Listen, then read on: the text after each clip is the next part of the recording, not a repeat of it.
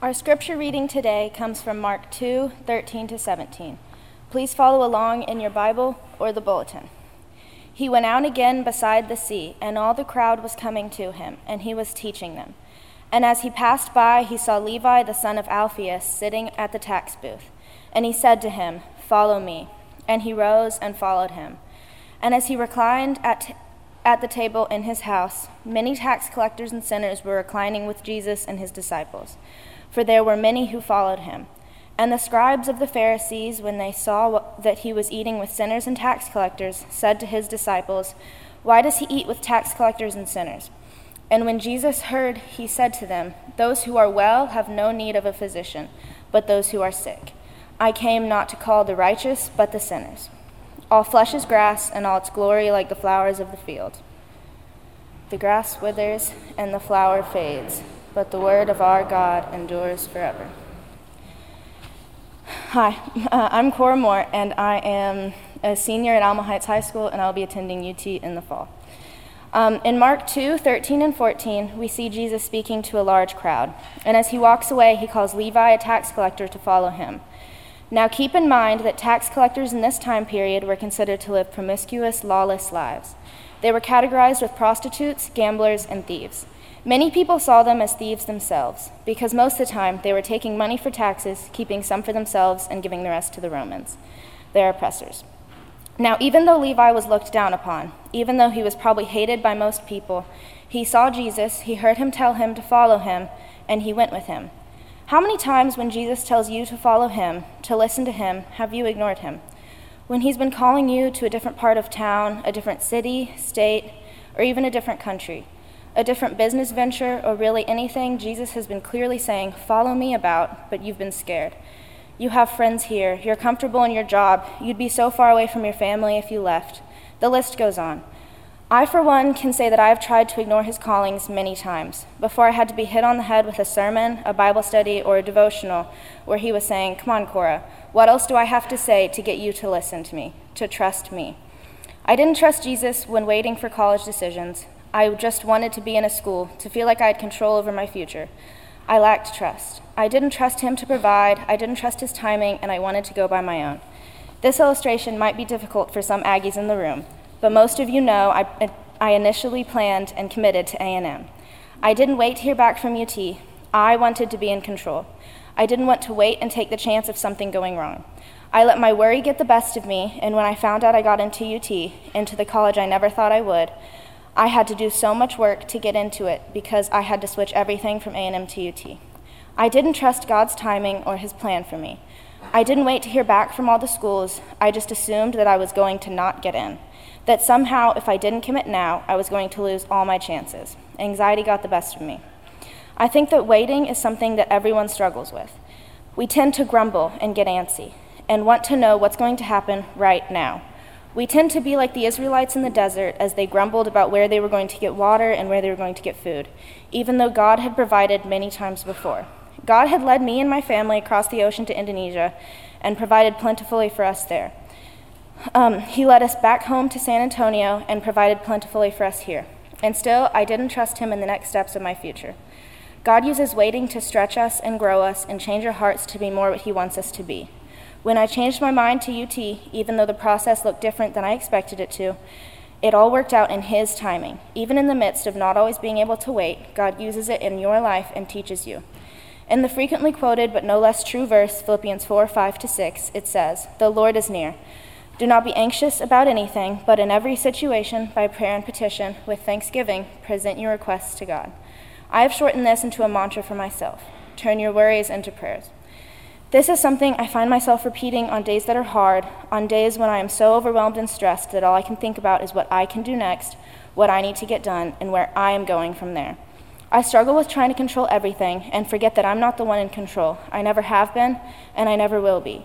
God is. Philippians 4:7 goes on to say, "And the peace of God which transcends all understanding will guard your hearts and your minds in Christ Jesus."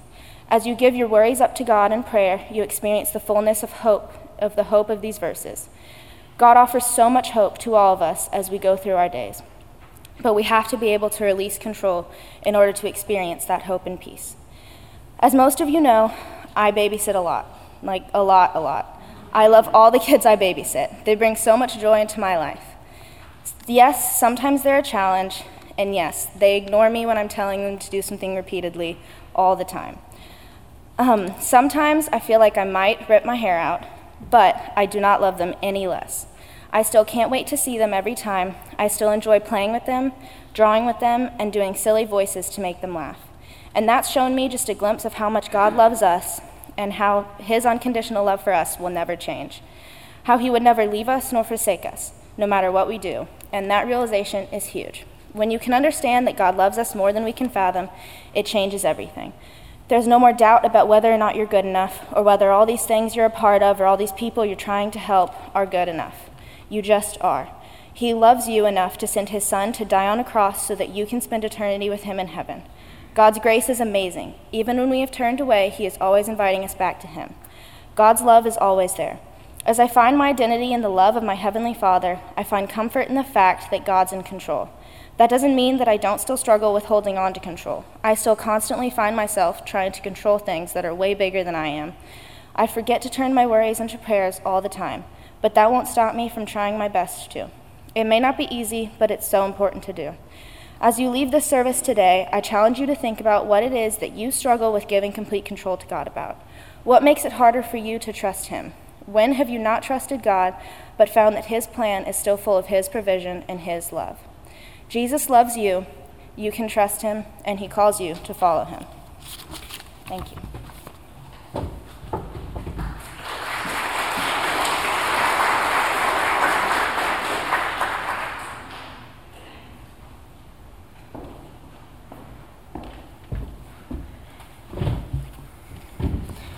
Well, good morning, church.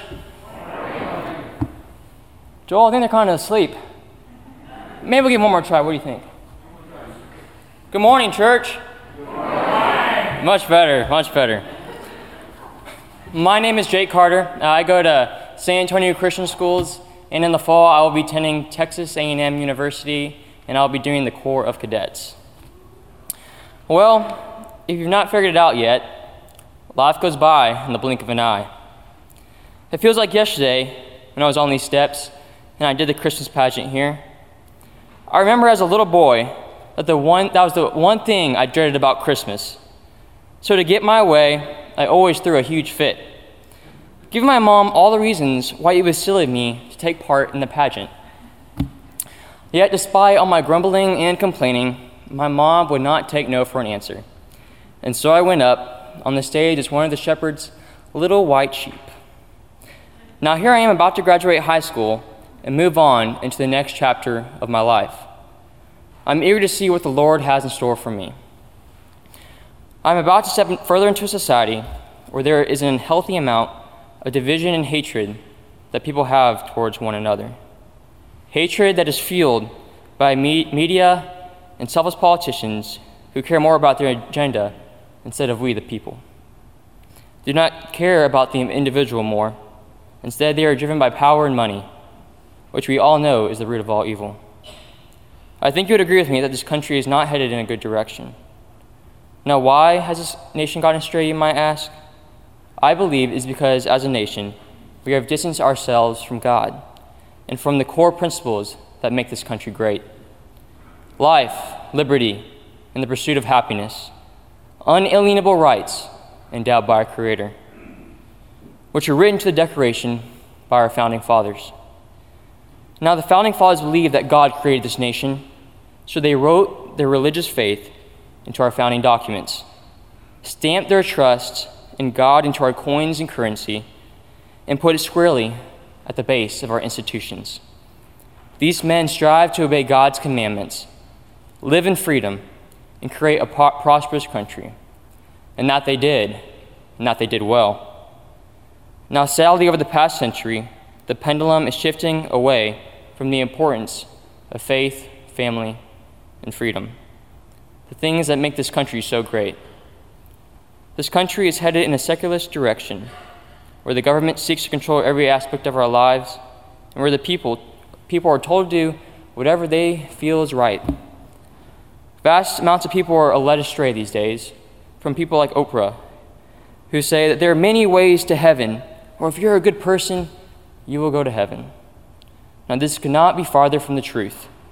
The simple truth is that there is only one way to heaven, and that is through the Father. We must remember that we live in the midst of a crooked and perverse generation, as it says in Philippians chapter 2, verse 15. As followers of Christ, we are supposed to hold firmly onto the word of life so that we can be lights of the world. I believe we need more resilient men and women from the church to stand up for the truth, answering the call just as Isaiah did in chapter 6, verse 8. Then I heard the voice of the Lord saying, "Whom shall I send? And who shall go forth?" And I said, "Here am I, send me." God has a calling on all of our lives, and we will all glorify the kingdom in different ways. But we first need to answer his call. Now, it will not be easy to turn our country back to the ways our founding fathers intended. It will take a generation of believers, especially young ones, to stand up. This church has played a significant role in my life, from being baptized right here to going through confirmation. This church community has helped shape me into the man I am today. And I am grateful that this church has played a part in shaping me and my colleagues into leaders, equipped with the tools necessary to be disciples, but most importantly, men and women who have a firm foundation in Christ. I've been able to grow my faith through Sunday school and church, but even more so through the relationships I have formed, relationships with people that I know I can count on and trust. Now, as followers of Christ, we are called to help our brothers and sisters, no matter how broken they may be. Jesus approached all types of people, from children, fishermen, to even the despised tax collectors of the day. He did it because they were all children of God, and he loved them all, and he knew that the Father had a plan for all of them.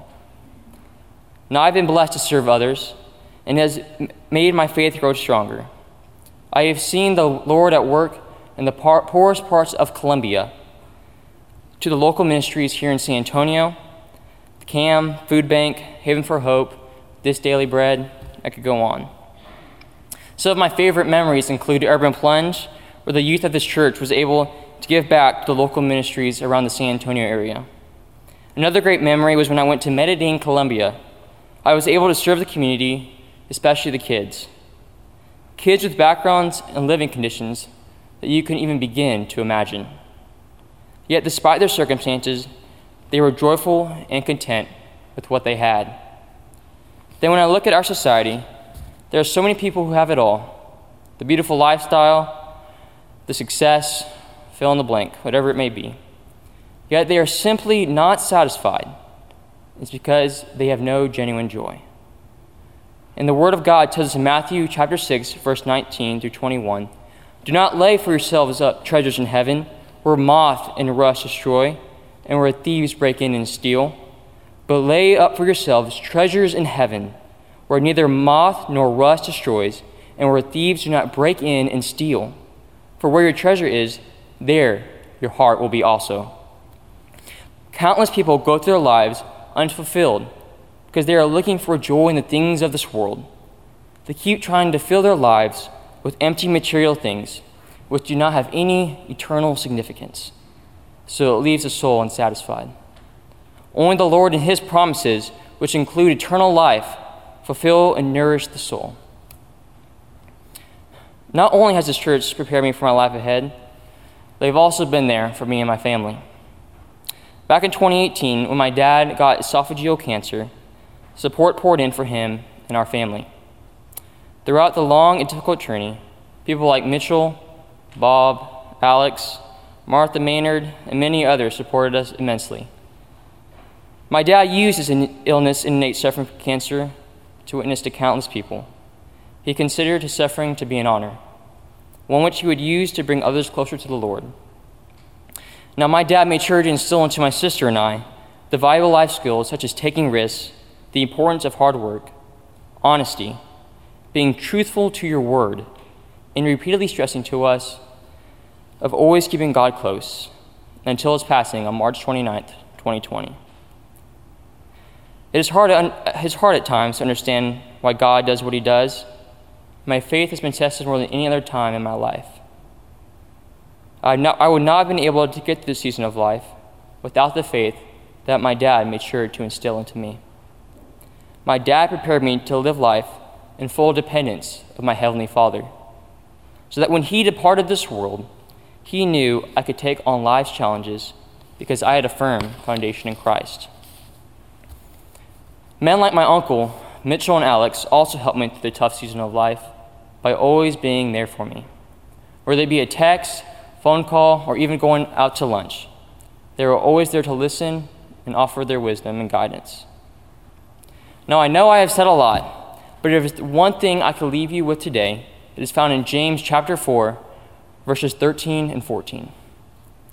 Come now, you who say, today or tomorrow we will go into such a town and spend a year there and trade and make a profit. Yet you do not know what tomorrow will bring. What is your life? For you are a mist that appears for a little time and then vanishes. Our lives are a mist that appears for a little time and then vanishes. Once my dad passed away, it really hit me that I do not know when my last breath on this earth will be, and that the material objects of this earth, they're only temporary. Now, no matter what stage of life you are in, or how old you are, it is never too late to answer the call, just as Isaiah did, saying, "Here I am, send me." And Dr. Laham, one of my dad's doctors at MD Anderson, who my dad had led to the Lord, said, "I cannot fathom someone going through life without faith. I cannot believe our life is wrapped up in our birth and our death, for it is just too short. I do not believe birth is the beginning and death is the end, but rather death is just the end of the beginning." Death is just the end of the beginning. The truth in those words give me chills. Now, people ask me why I have such a positive outlook on things, despite everything that has happened in my life. But it is because I've come to the realization that tomorrow is not guaranteed to us. So I began to make more decisions that have an eternal impact. My goal in life is best said by C.T. Studd, who said, "My prayer is that when I die, all of hell rejoices that I am out of the fight." Now, when I take my last breath of this crisp Texas air, I want to look back on my life and say that I did the most I could for the kingdom of heaven, and that I gave the devil in hell one hell of a fight.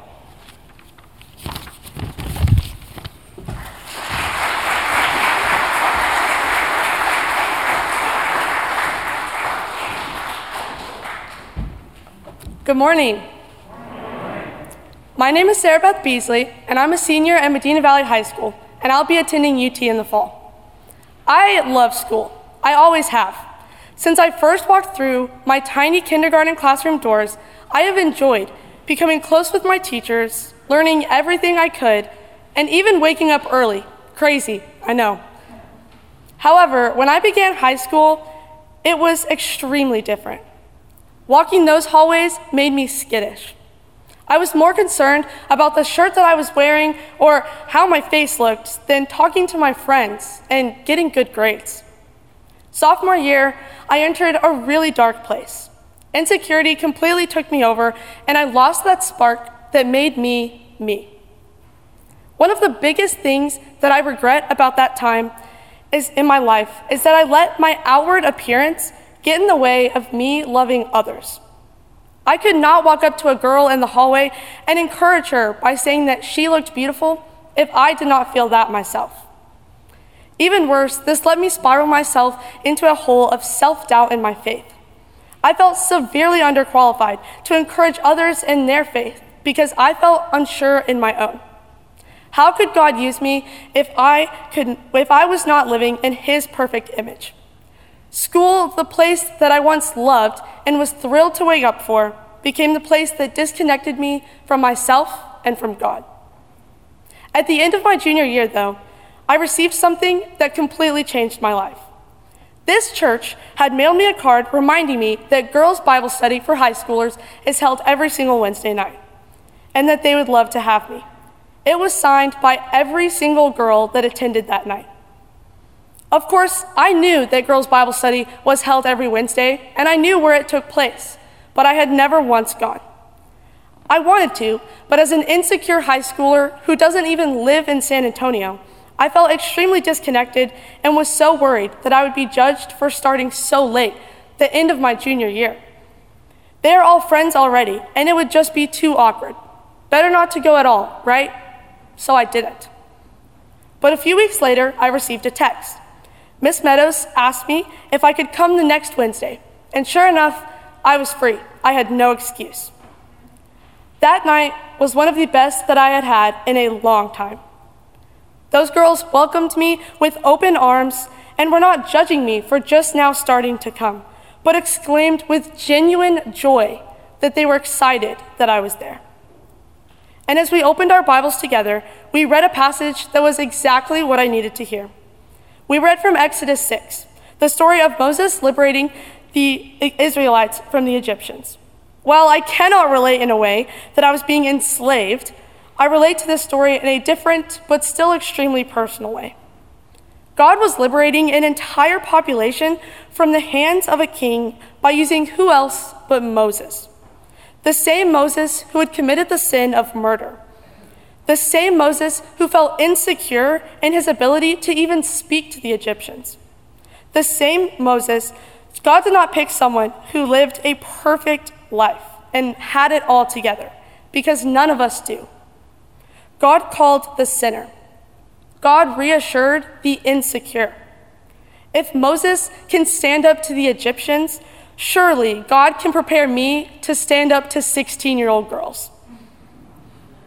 If God delivered the Israelites from their enslavement to the Egyptians, God can deliver me from my enslavement to my insecurities.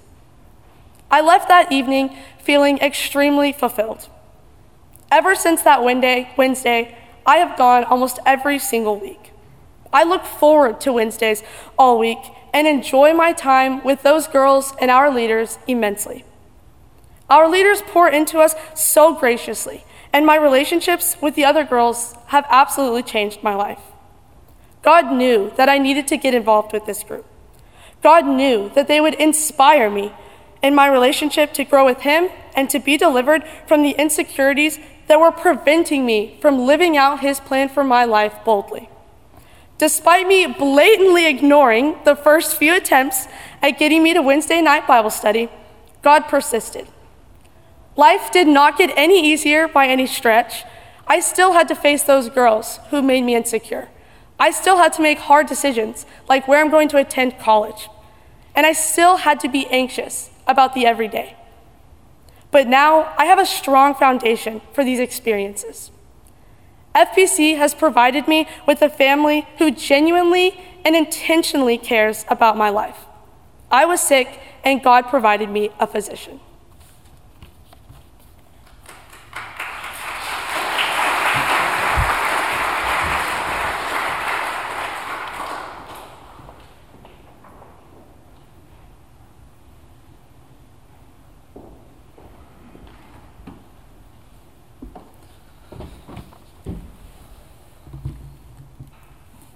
Well, good morning. I add my greetings to those you have already heard. And not that any of y'all really care too much about this, but that man right there, Jake Carter, he's one of my best friends in this whole world. I do a lot with that kid.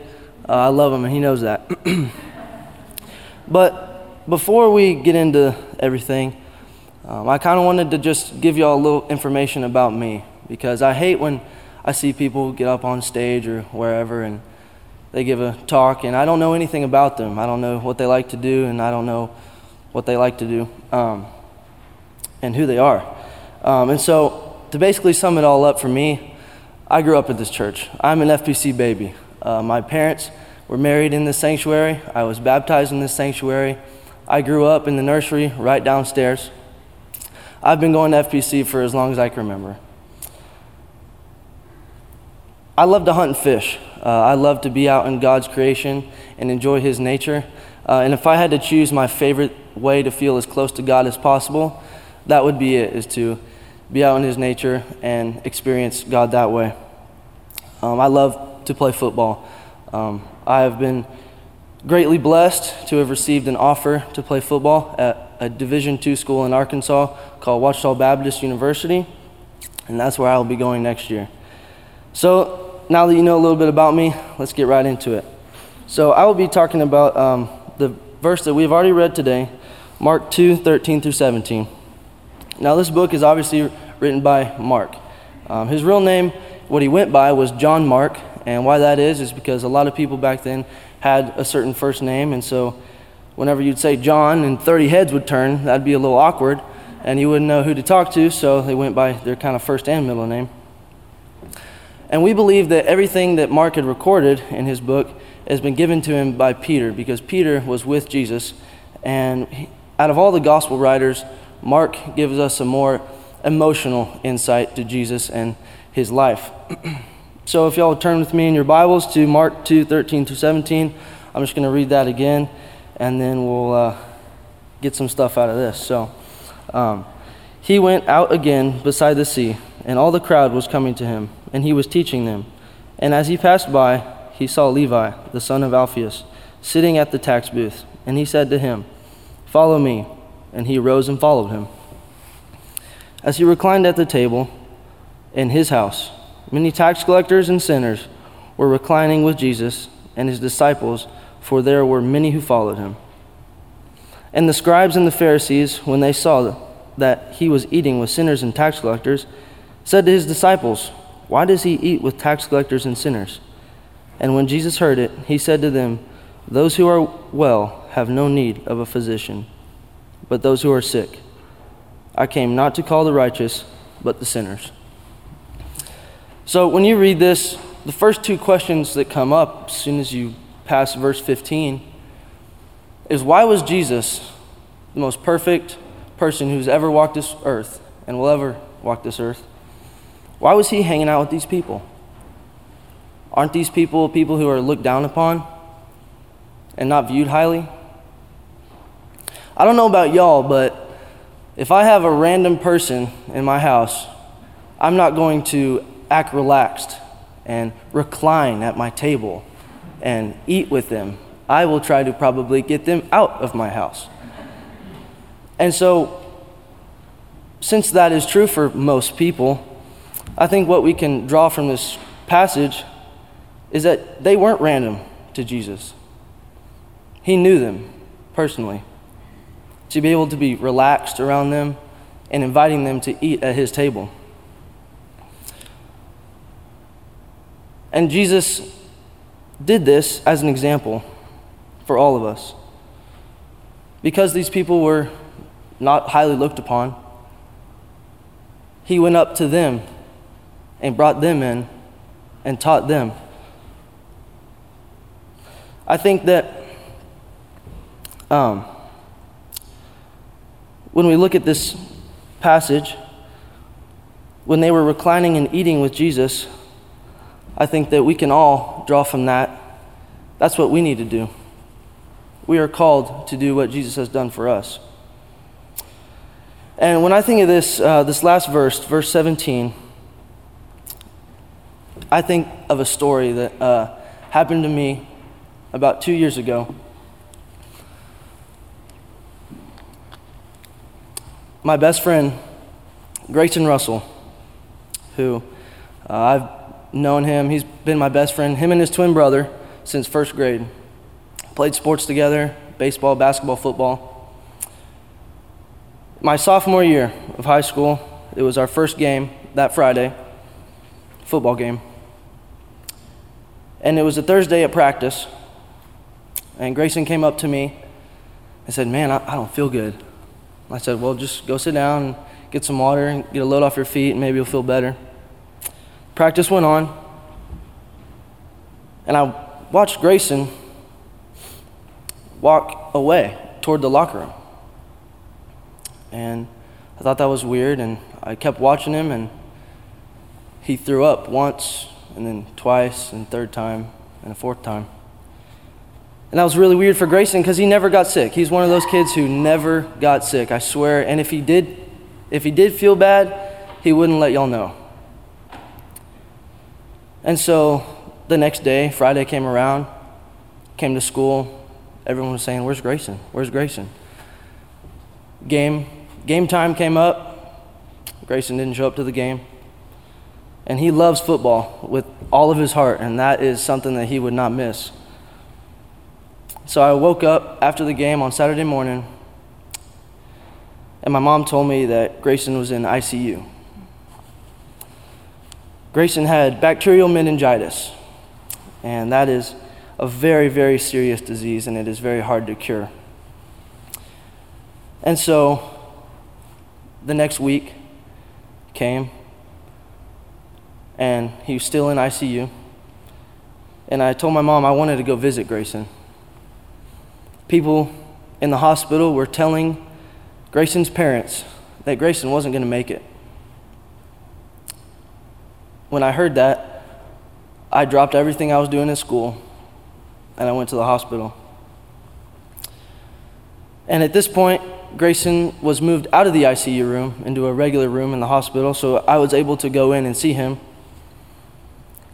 And when I went in to see him, after talking to him for quite some time, as much as he could talk, he had a feeding tube through his nose, and he was not really competent. He wasn't really there.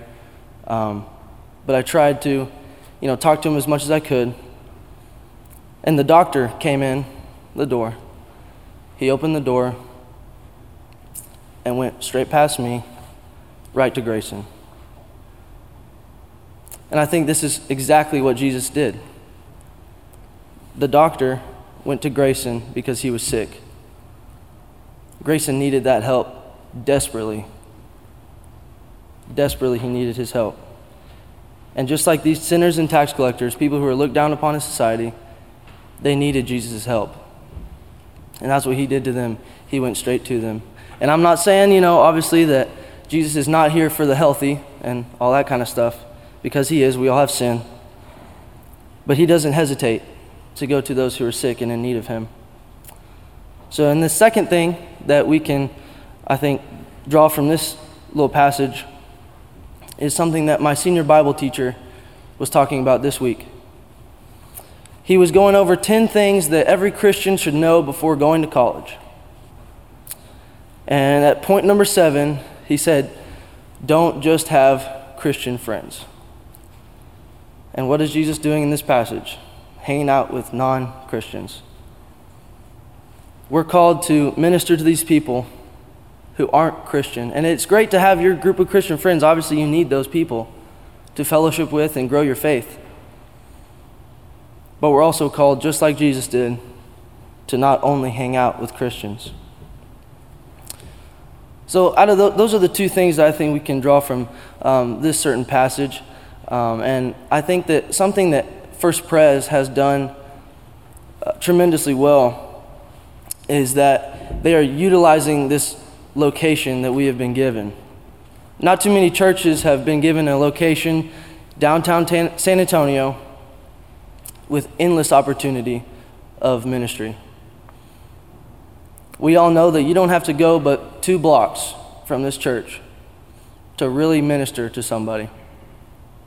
And I've been a part of many efforts over the years, going through CAM, Haven for Hope, packing little personal hygiene stuff for them, feeding them at a certain cafeteria, cleaning up their lawns of the certain place, or whether it be just ministering them and giving them food right here in this church.